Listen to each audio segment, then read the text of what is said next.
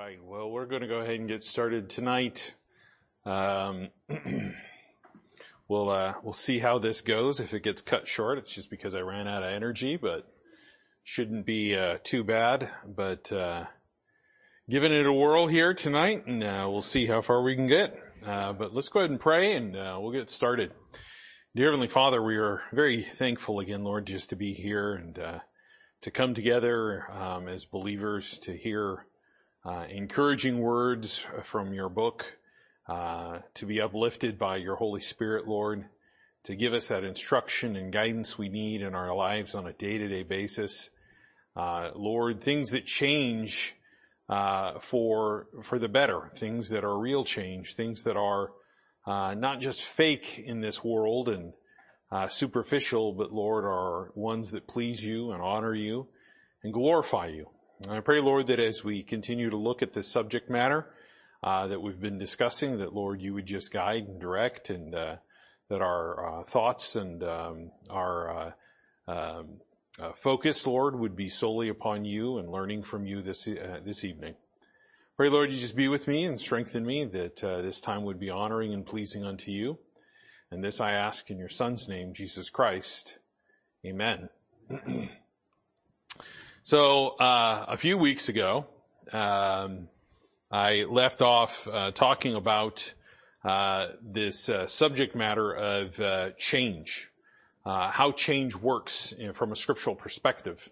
And we started talking about an account in the book of Matthew, in Matthew chapter 19. And if you'll turn there with me in Matthew chapter 19, and we'll take a look here at a couple of verses.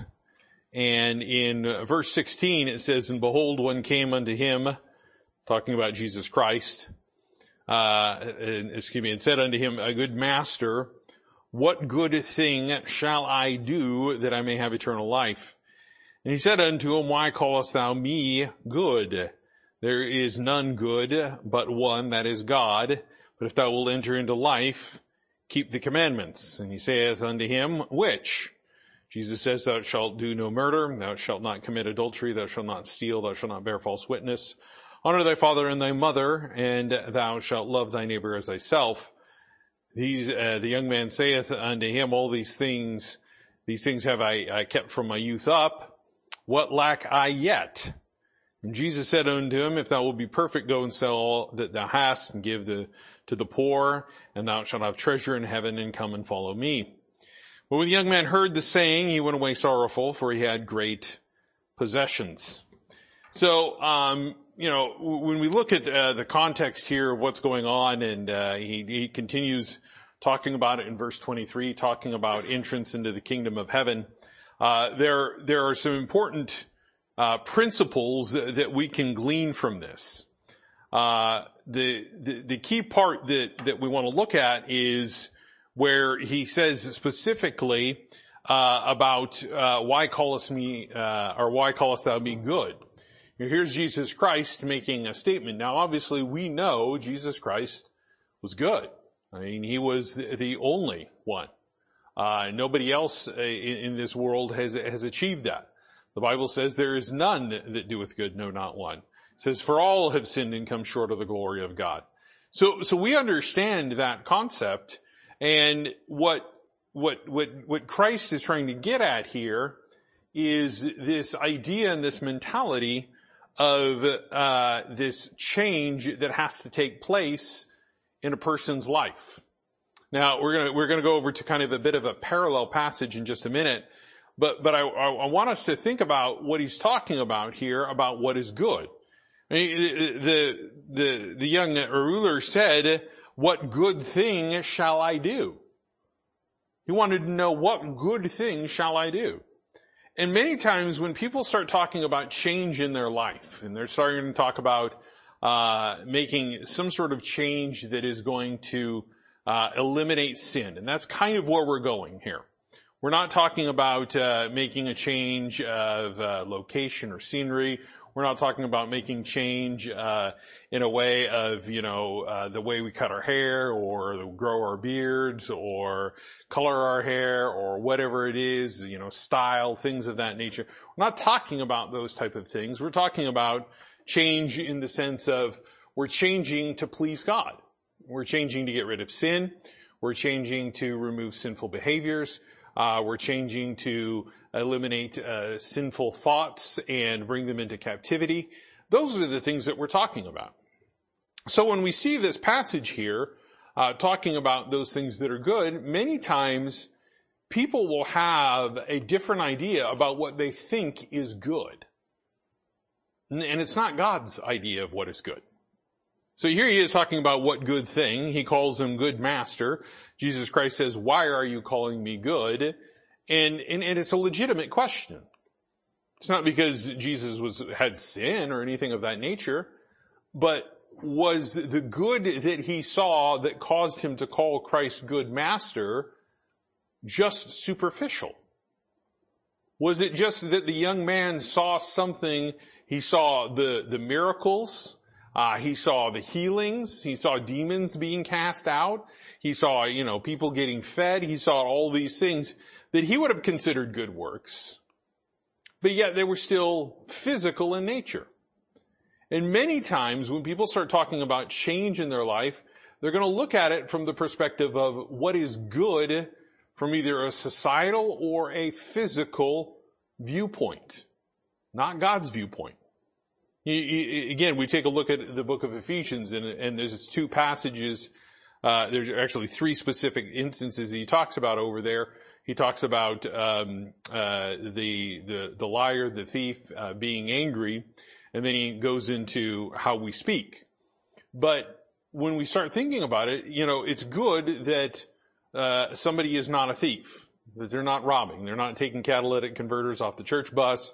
They're not stealing cars. They're not walking out of Walmart with, baskets of groceries without paying for them, so on and so forth.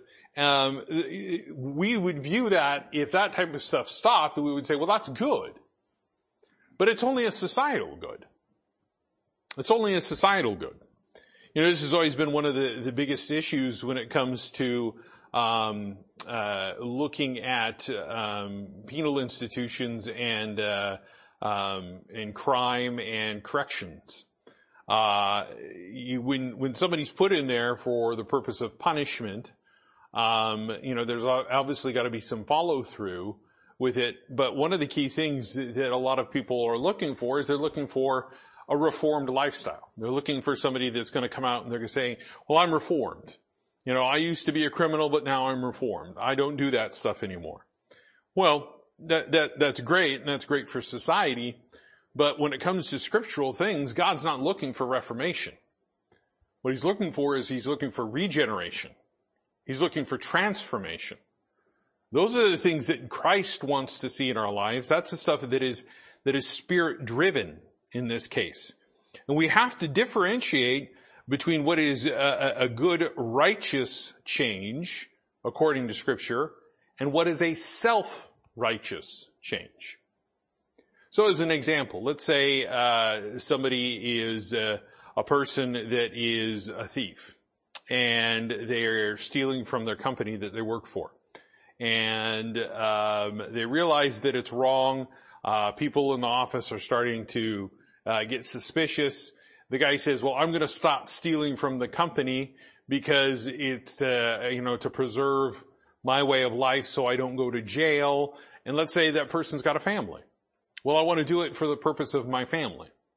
I want to do it for the purpose of my children so that they, grow up with a dad that's not in prison, or they grow up with a mom that is, that she's not constantly on probation or having to go through those type of things.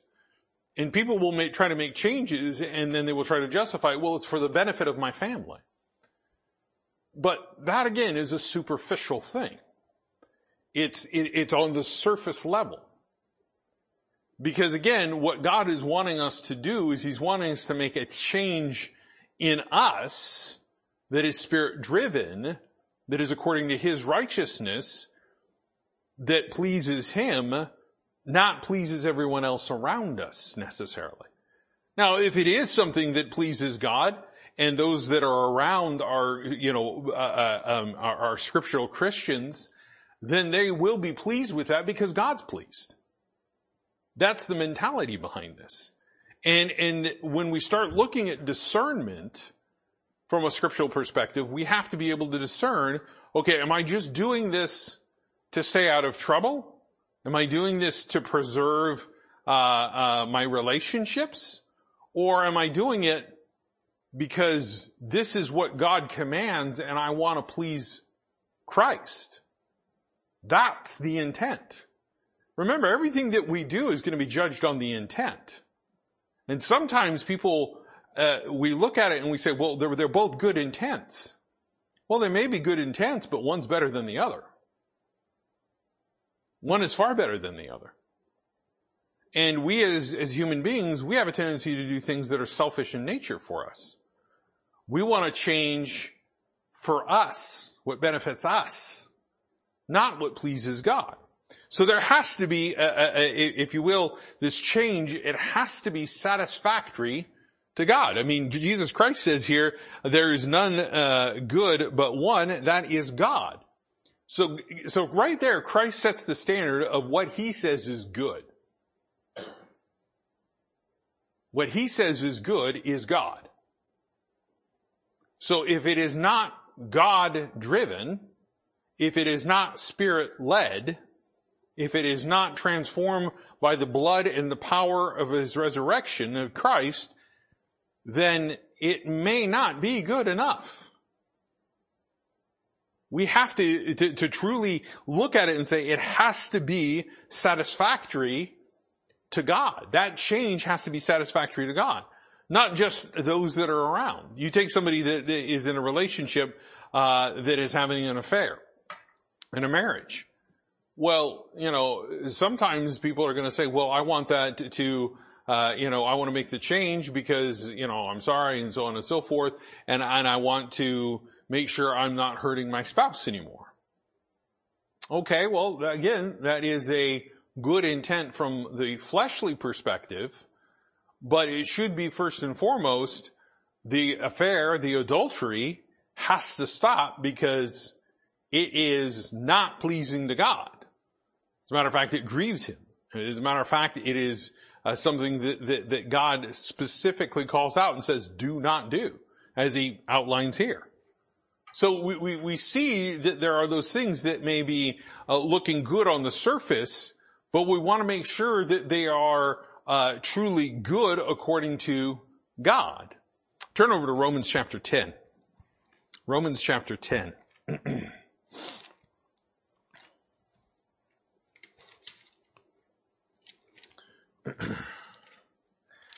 And this illustrates this point pretty good. It says in Romans chapter 10 verse 1, it says, "Brethren, my heart's desire and prayer to God for Israel that they might be saved." That's a good thing.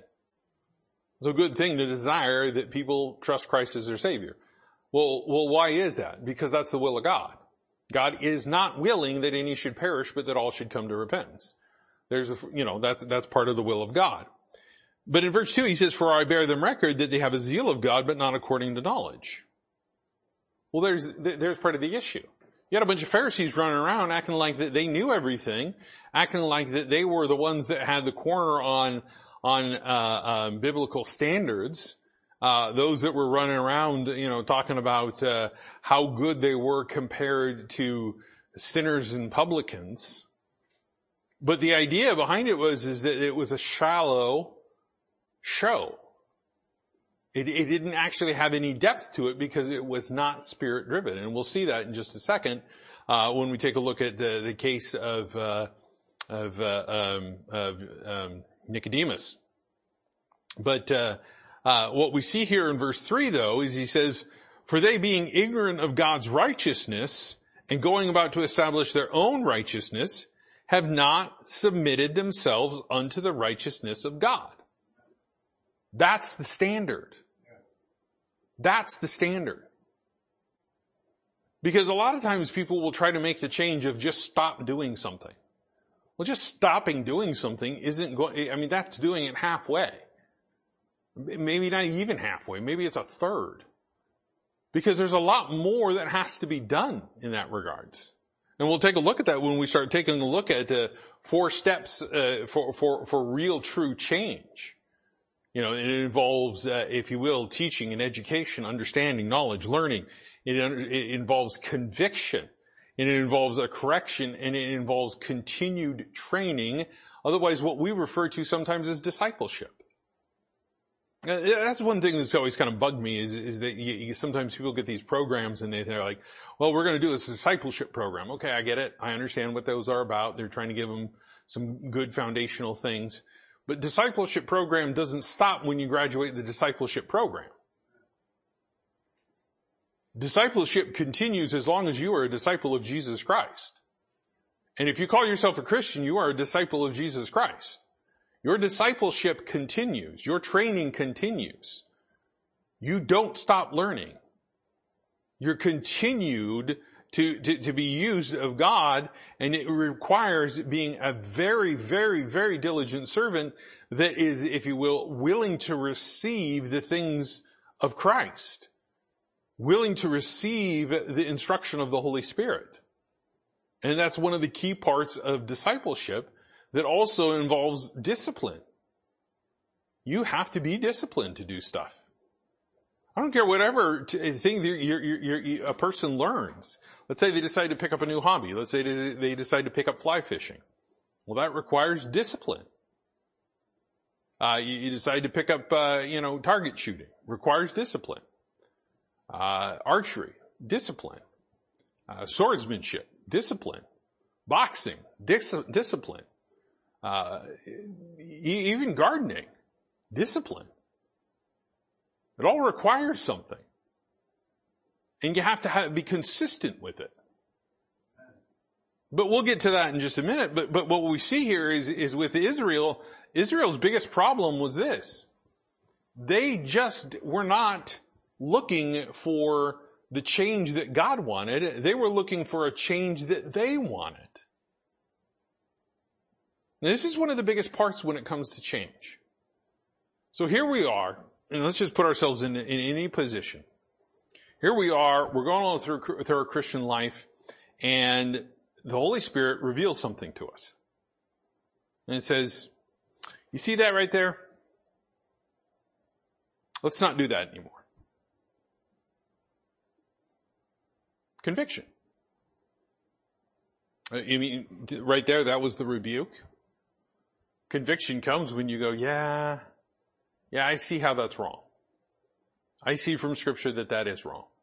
I see how that disappoints, grieves the Holy Spirit. I see how that is not pleasing unto God. It is not what God would have me to do. It is not His will, and hence it's not His will. I'm not going to do it. So let's say that happens.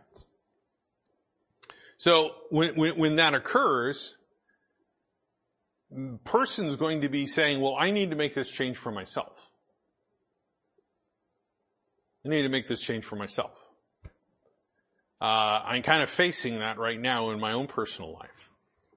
I had a doctor's appointment today, got all the 40-something staples removed from my body. And the doctor's talking about all these, if you will, bio goals that he wants me to reach before we start talking about, surgery to reroute the plumbing, so to speak. Okay. Just keep it at that. And, he's talking about these things and as far as food goes, and some changes that I'm going to have to make. Essentially he told me one of the biggest issues for, some of the things that cause what happened inside of me. He says that's popcorn. I mean, who here does not like popcorn? I mean, okay, there's just one person. It's like saying somebody doesn't like chocolate. But you get to that, excuse me, you get to that that point where, popcorn's a good snack. As long as it's not like, swimming and floating in butter. But, it's a good, what they say is a healthy snack. Yeah, but those little holes get inside you and they just tear you open from one way to another and can cause something like this. I'm not saying that's what caused this. But, there's some changes that I have to make to my diet. Now, I look at that and I go, okay, well, I'm going to have to make changes for my health, right? Now, look, I'm not eating anything that's sinful. I'm not eating anything that is, in any way, shape, or form, outside of what God would say. But, at the same point in time, I have to actually ask this, well, this isn't my body to begin with. So if I'm going to make a change, even if it's a dietary change, it's got to be done unto the Lord. It's got to be done the right way. Not just for the betterment of my health, but for the glory, honor, and praise of my Savior. Now, that's a different mindset than what we're used to thinking. That's a very different mindset than what we're used to thinking, because we're used to making changes for ourselves.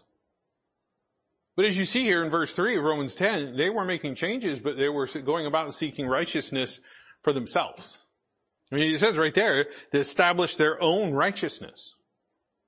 To establish their own righteousness.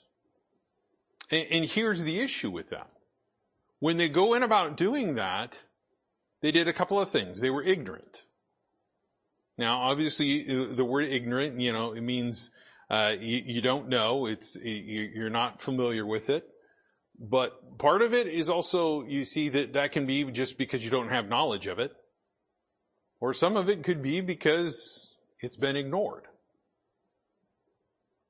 That is the root word of ignorant. So when we think about that for a second, it was very clear that the nation of Israel was not unaware of God's standard of righteousness. He gave them laws. He told them exactly what to do. The Pharisees knew those laws, but they were ignoring the source of it. They were ignoring who set the standard. They were ignoring God. So here they are, they're ignoring His righteousness. See, this is how sometimes that standard of change will work. Somebody will say, well, I want to make a change and I'm going to set my standard here. But God's standard is up here. But this is all that they want to achieve. They don't want to go the extra mile. They don't want to go that extra step. They don't want to try to get to that because that may be too hard for them. But again, that's all because they're telling themselves lies. I can do all things through Christ who strengtheneth me. So you can get there. Let's stop telling ourselves that. Let's start telling ourselves that we can't obtain what God has asked us to obtain. That we're never going to be able to get to a point of where we please God. That's a lie. Yeah. That is a lie that is straight from the devil. You can please God. We can. We just have to make a choice to do it. We have to make a decision. We have to purpose, and we have to follow through with it. So when we look at this here, and we begin to see what he's talking about, this change, we find that it comes down to the fact that they were unwilling to submit. You know what unwilling to submit means? Rebellious, stubborn, stiff-necked, as Scripture calls it. This day and age, we call them pig-headed. You know, there's all those fun words that we can sit there and insert. But you realize that rebellion and stubbornness and stiff-necked are sinful behaviors. Amen. Rebellion is not condoned by God anywhere in Scripture. Stubbornness he calls as the sin of witchcraft. I mean, you think about it. You think about how evil some of that witchcraft stuff is. Some of it is just, make believe and show and all that garbage. But there's the real deal stuff. God says you steer clear of that. You don't need that stuff in your life. And when a person begins to go that direction, then they're directly disobeying God. So we have to begin to realize that real change has got to come with a heart that is desiring it, a heart that is changed. Therefore, when we take a look at change that is going to be godly, it should be from an inward change of the heart. It should be from an inward change of the heart. It has to be something that is also achieved by the work of the Holy Spirit in your life. Hence the fruit of the Spirit. Mike Griffey's talking about that in Sunday school, going through those and the importance of them. Will you begin to realize how important it is to have those things show up in your life? It's because that shows that the Holy Spirit's working in you. He talked about love this past Sunday. Look, you don't have love? The book of 1 John says there's something wrong with you. Person that doesn't have joy, there's something wrong with that person.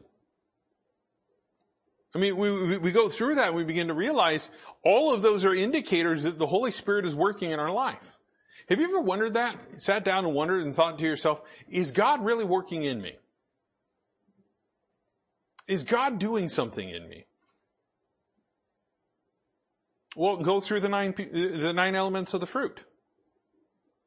And start asking yourself the question, are those present in my life? If those are present in my life, then God is working in you and through you. There's no reason to doubt it. But if all of a sudden we go, well, I'm not loving the way I'm supposed to. I don't have joy in my life. I don't have any peace. Constantly worrying, fretting, and afraid. There's a lack of faith. There's a lack of meekness. There's a lack of goodness. Well, yeah, then there's a problem. There's something wrong that the fruit is not getting where it needs to get. But when you start taking a look at that, these three things, it has to be from an inward change of the heart if it's going to be godly. It has to be achieved by the Holy Spirit if it's going to be godly. And it has to be entirely acceptable to God in order to be godly. And just think about the word godly. Godly change means that it has to have Him at the center. He has to approve it. He has to be accepting of that. The Bible says, study to show thyself approved unto who? God. Not man. God. A lot of people go out there and they study to show themselves approved unto man. Look at how much I know about the Bible, and look at how much, scriptural background I've got, and look at all this, and look at my degrees, and look at this, and look at that, and blah, blah, blah. And it's all show, it's all man. But to study to show thyself approved unto God means that you're truly seeking God in Scripture, and His will, and His doctrines, and what He wants. Study has a requirement. You ever study for a test maybe sometime when you were in school and it was one of those ones where you realized there was a test that morning and you quickly sat down and flipped through the book and let out the little prayer, oh God, please help me remember what I forgot? It's a terrifying way to study. It's a terrifying way to study. I tell you, that doesn't meet God's acceptability level. It never will. When the test comes, and tests will come in this life, when they come, guess what? God expects you to know the answer. If you don't know the answer, He expects you to find the answer. And He expects you to know where to go for the answer. Him, His Word. There's that expectation that's there. So when we start talking about what's acceptable and what is, and who it's acceptable to, it has to be acceptable to God. Go over to the book of John, John chapter 3. I want to show you something here. Keeping that vein of thought. Here's Nicodemus in John chapter 3. And it says in verse 1, there was a man of the Pharisees named Nicodemus, a ruler of the Jews. So, just to get this straight, this guy has some power and some authority. And on top of that, he's also a Pharisee, so he knows the law. He knows Scripture. And it says, the same man came to Jesus by night and said unto him, Rabbi, we know that thou art a teacher come from God. So now he's acknowledging what the Pharisees know. And he says, for no man can do these miracles that thou doest except God be with him. So obviously right now at this point in time in John chapter 3, they're acknowledging, okay, there's some miracles that have been done that they can't explain except God. Only God. So they know that Jesus Christ has a connection with God. And I like how Christ just cuts through all of that and gets to the heart of the issue. In verse 3, he says, Jesus answered and said unto them, Verily, verily, I say unto thee, except a man be born again, he cannot see the kingdom of God. So you know what he's doing? He's going right for the question that was at the heart of Nicodemus. How do I get that?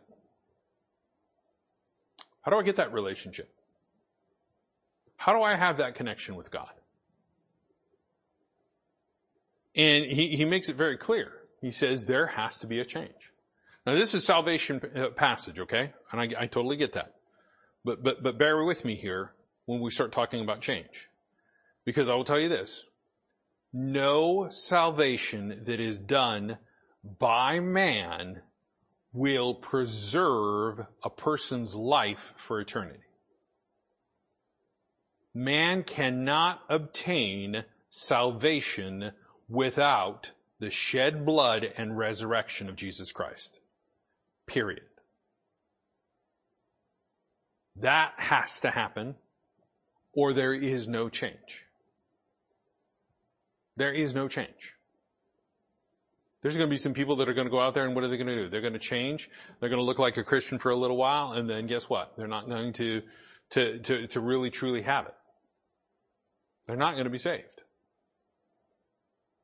Again, as I said, one of the greatest books that illustrates that is John Bunyan's biography of how he actually at one point in time, in order to achieve what he thought would be joy and peace in his life, in order to get to that point, he went about and he actually, if you will, mimed or mimicked, if you want to use those words, what a Christian is. He had so many people fooled, and he knew in his heart he had not trusted Christ. But he could play the part. He could play the role. He could say the right thing. He could do the right thing. And he had accolades of men. But he was as unregenerate as the drunk laying in the street. He was as unregenerate as the atheist that rejected God. He was unregenerate. There was no change. And here what God is very clearly saying is he's saying in this passage, except, meaning there is no other acceptable way to get to the kingdom except this one way, and that is to be born again. A change. A change. Nicodemus in verse 4 said unto him, how can a man be born when he is old? Can he enter the second time into his mother's womb and be born? Jesus answered, verily, verily, I say unto thee, except a man be born of water and of the Spirit, he cannot enter the kingdom of God. Saying first and foremost, you got to actually be physically born. But there's a spiritual change. So he starts getting to the point of where he's differentiating between the physical and the spiritual. Because this was an issue that we see from Romans chapter 10. They had an issue with the physical and the spiritual. Christians have an issue with the physical and the spiritual. We have a hard time discerning what is physical and what is spiritual. And what we see here is he's pointing this out. Nicodemus is having a hard time grasping this concept because, again, he's thinking physical. He's thinking physical. And he says in verse 6, that which is born of the flesh is flesh, and that which is born of the Spirit is spirit. If you make a fleshly change in your life, guess what's going to happen? The exact same thing that's going to happen to your flesh. Falls apart.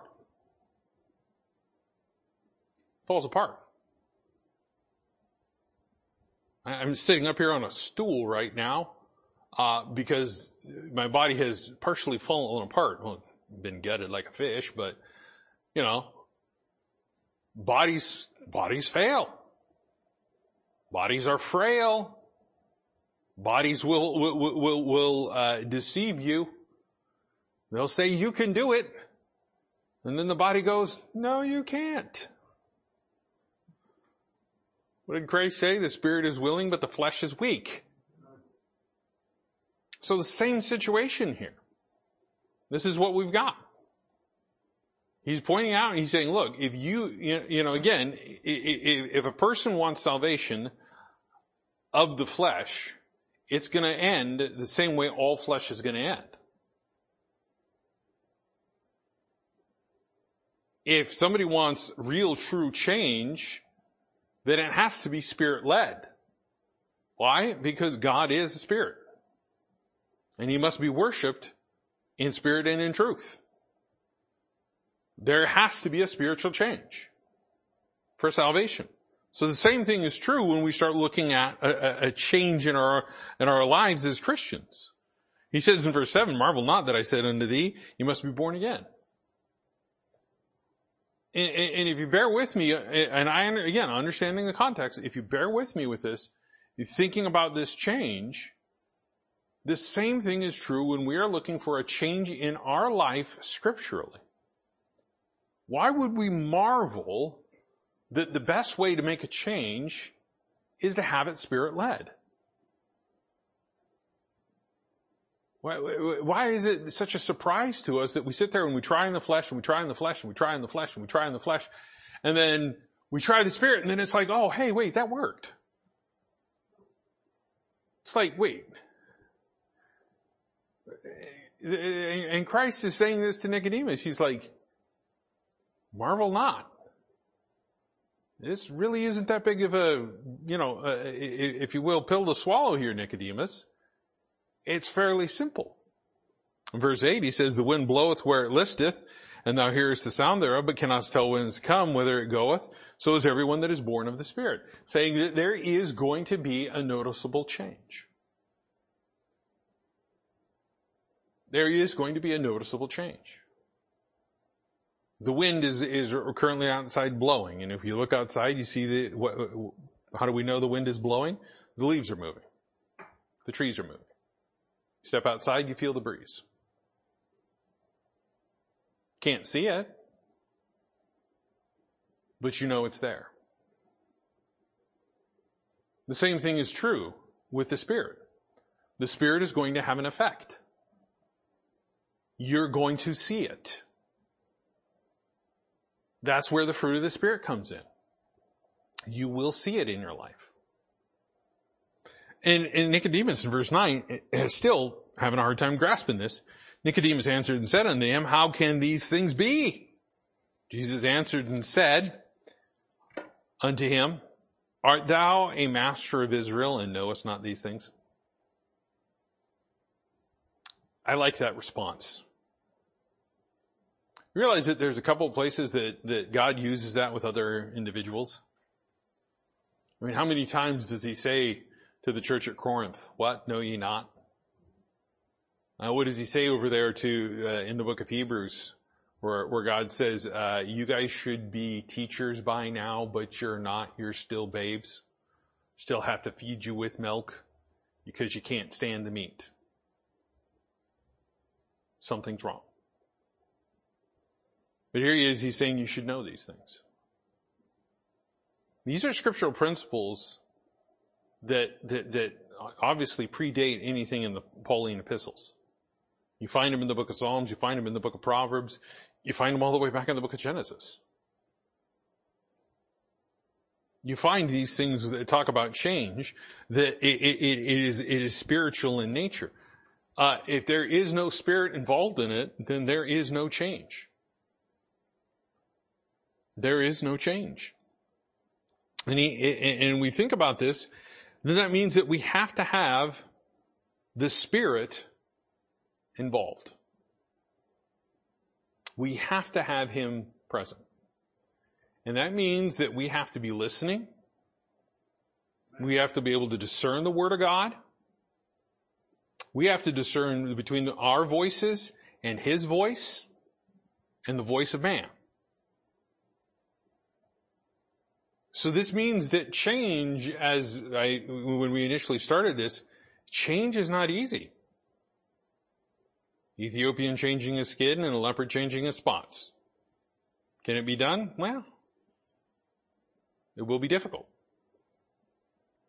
But again, I can do all things through Christ who strengthens me. With man it's impossible, but with God all things are possible. So we understand that concept. We understand that it has to be involving the Spirit. The other thing that we have to understand is if it's going to involve the Spirit, then it must involve Scripture. It must involve Scripture. You cannot have a real change in your life if the Word of God is not used. If you use Freud or any other psychologist or psychiatrist or whatever, therapist, guru, counselor, I don't care what you want to call them, it's not going to work. It'll be a flash in the pan.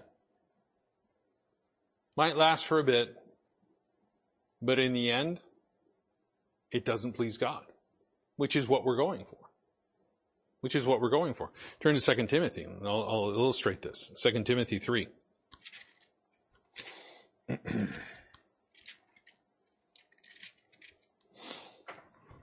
2 Timothy chapter 3.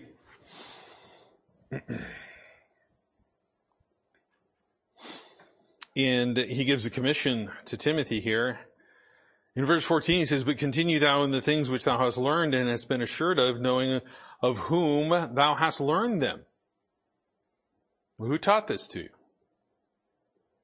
That from a child thou hast known the Holy Scriptures, which are able to make thee wise unto salvation through faith which is in Christ Jesus.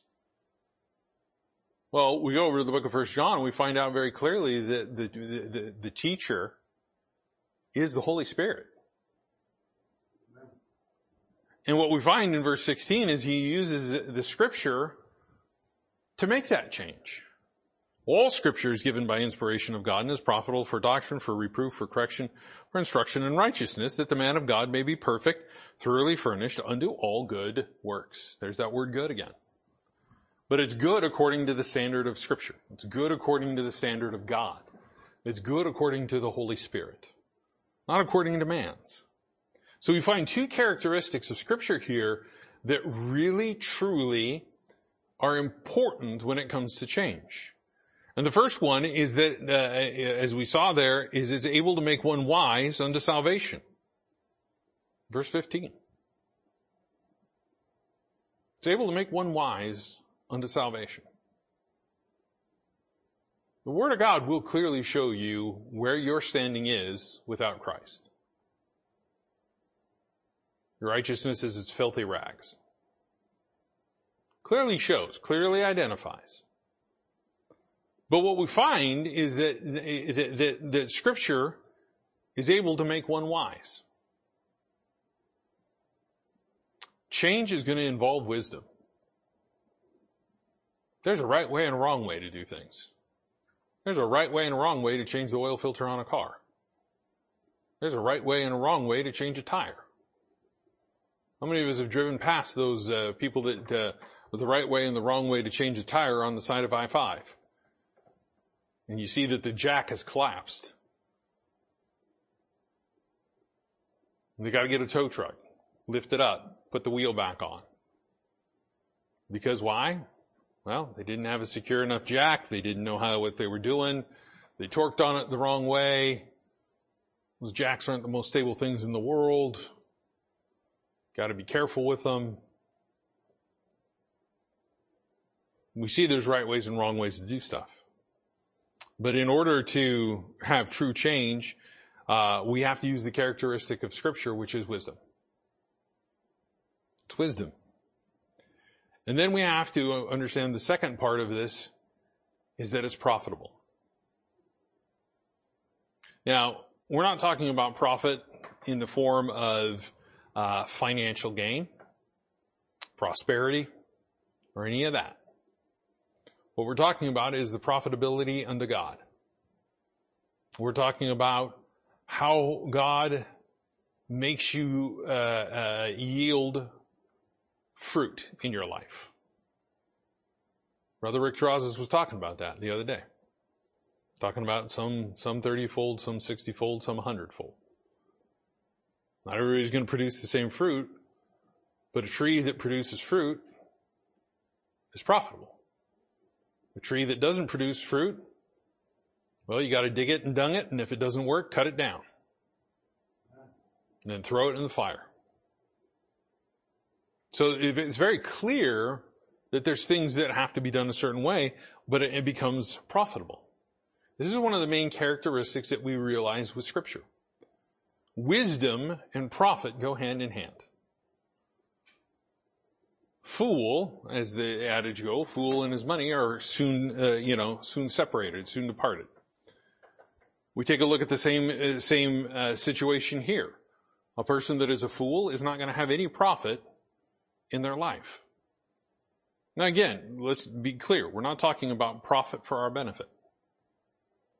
We're talking about us as a tree yielding fruit for the glory and purpose of God. The tree does not yield fruit for its own self. It yields to give. That's profitability. It's one of the biggest things that they talk about with these nonprofit organizations. And they start, they rank them and say, well, how much of if you were to give $1, how much of that $1 actually goes to the cause that you're trying to support? And some it's ridiculous if you take a look at it. The administrative costs to run things and do things. You give $1 towards something, and the end result is that quote unquote charitable organization actually only gives 10 cents to those that need it. The other 90 cents is to run the foundation. So they rank them. They look at their books. They try to see how they're going to do it. But when it comes to yielding the fruit of the Spirit, it's 100% given to someone else. It's 100% given to someone else when we are yielding it in our life. And it's profitable. And it goes through those things that it's profitable for. Doctrine, reproof, correction, and instruction. These are all things that are necessary for that change to take place. People obviously are going to first have to hear the gospel, hear the instruction of the Word of God. You got to hear it. Got to hear it. Somebody that's not willing to listen will never be saved. Right. They just won't.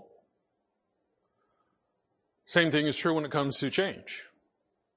If we're not willing to listen to the Word of God, and we're not willing to listen to the Holy Spirit, we're not willing to listen to what the Bible tells us to do and what God tells us to do, we're not going to have the change. Just not going to happen. So we begin to realize that, people must first hear, then they have to believe, and they have to obey.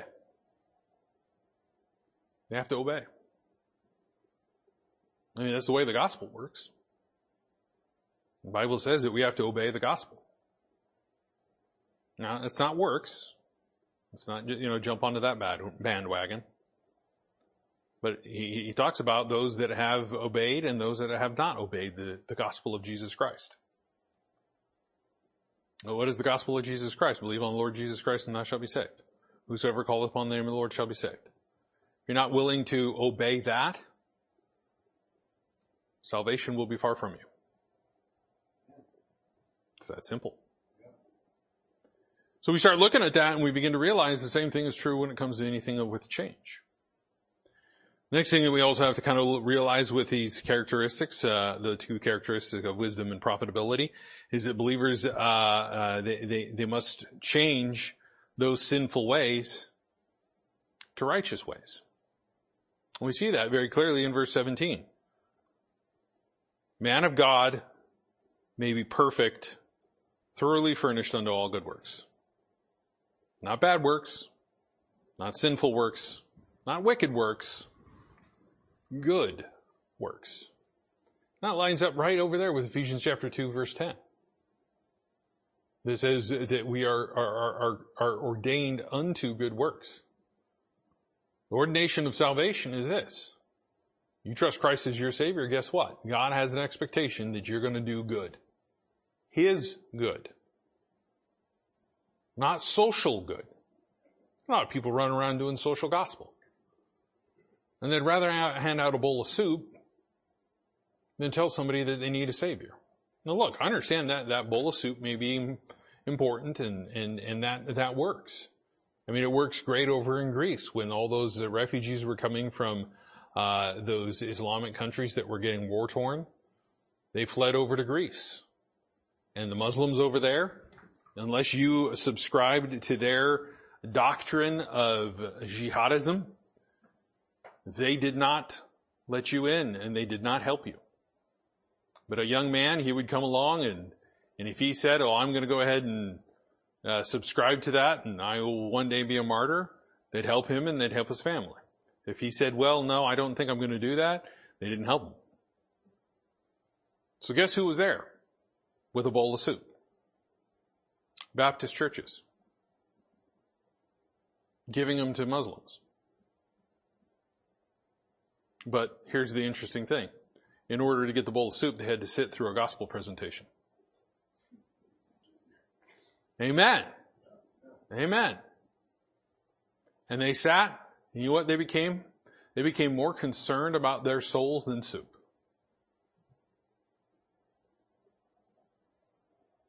Why?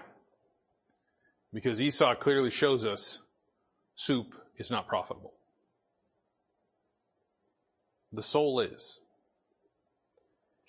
And I understand that, but some people are so concerned with helping homeless, fixing drug problems, fighting crime, stopping abortion,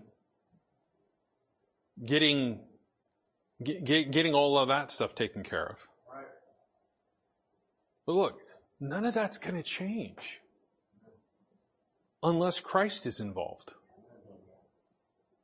A criminal is not going to change unless Jesus Christ gets into that person's heart and shows them and convicts them of their sin, and they trust Christ as their Savior, and they come out of that jail truly trusting Him, and they make a change and say, I will no longer do that sinful behavior.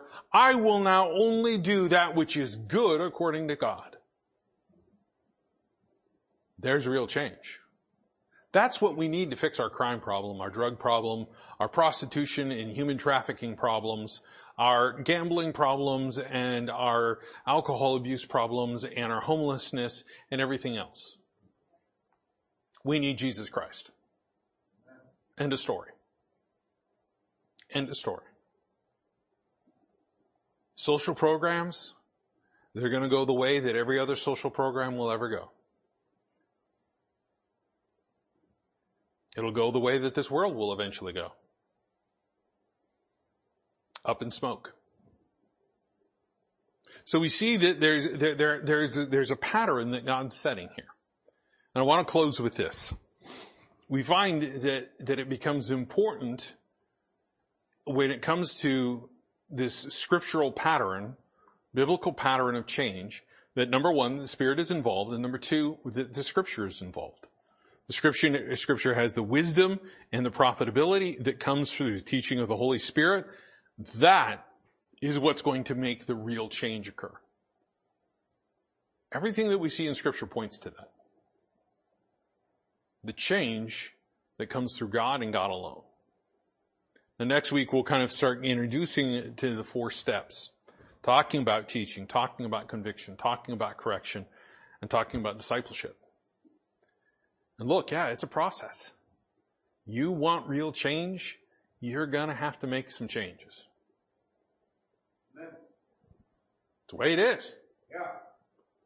You want sin out of your life? All right. Then let's learn what's righteous. Let's learn what's the right thing to do. And let's be convicted of sin as exceeding sinful and hate it the way God hates it. Good preaching. And guess what? There will start being change. Amen. Then the correction comes in, and what happens?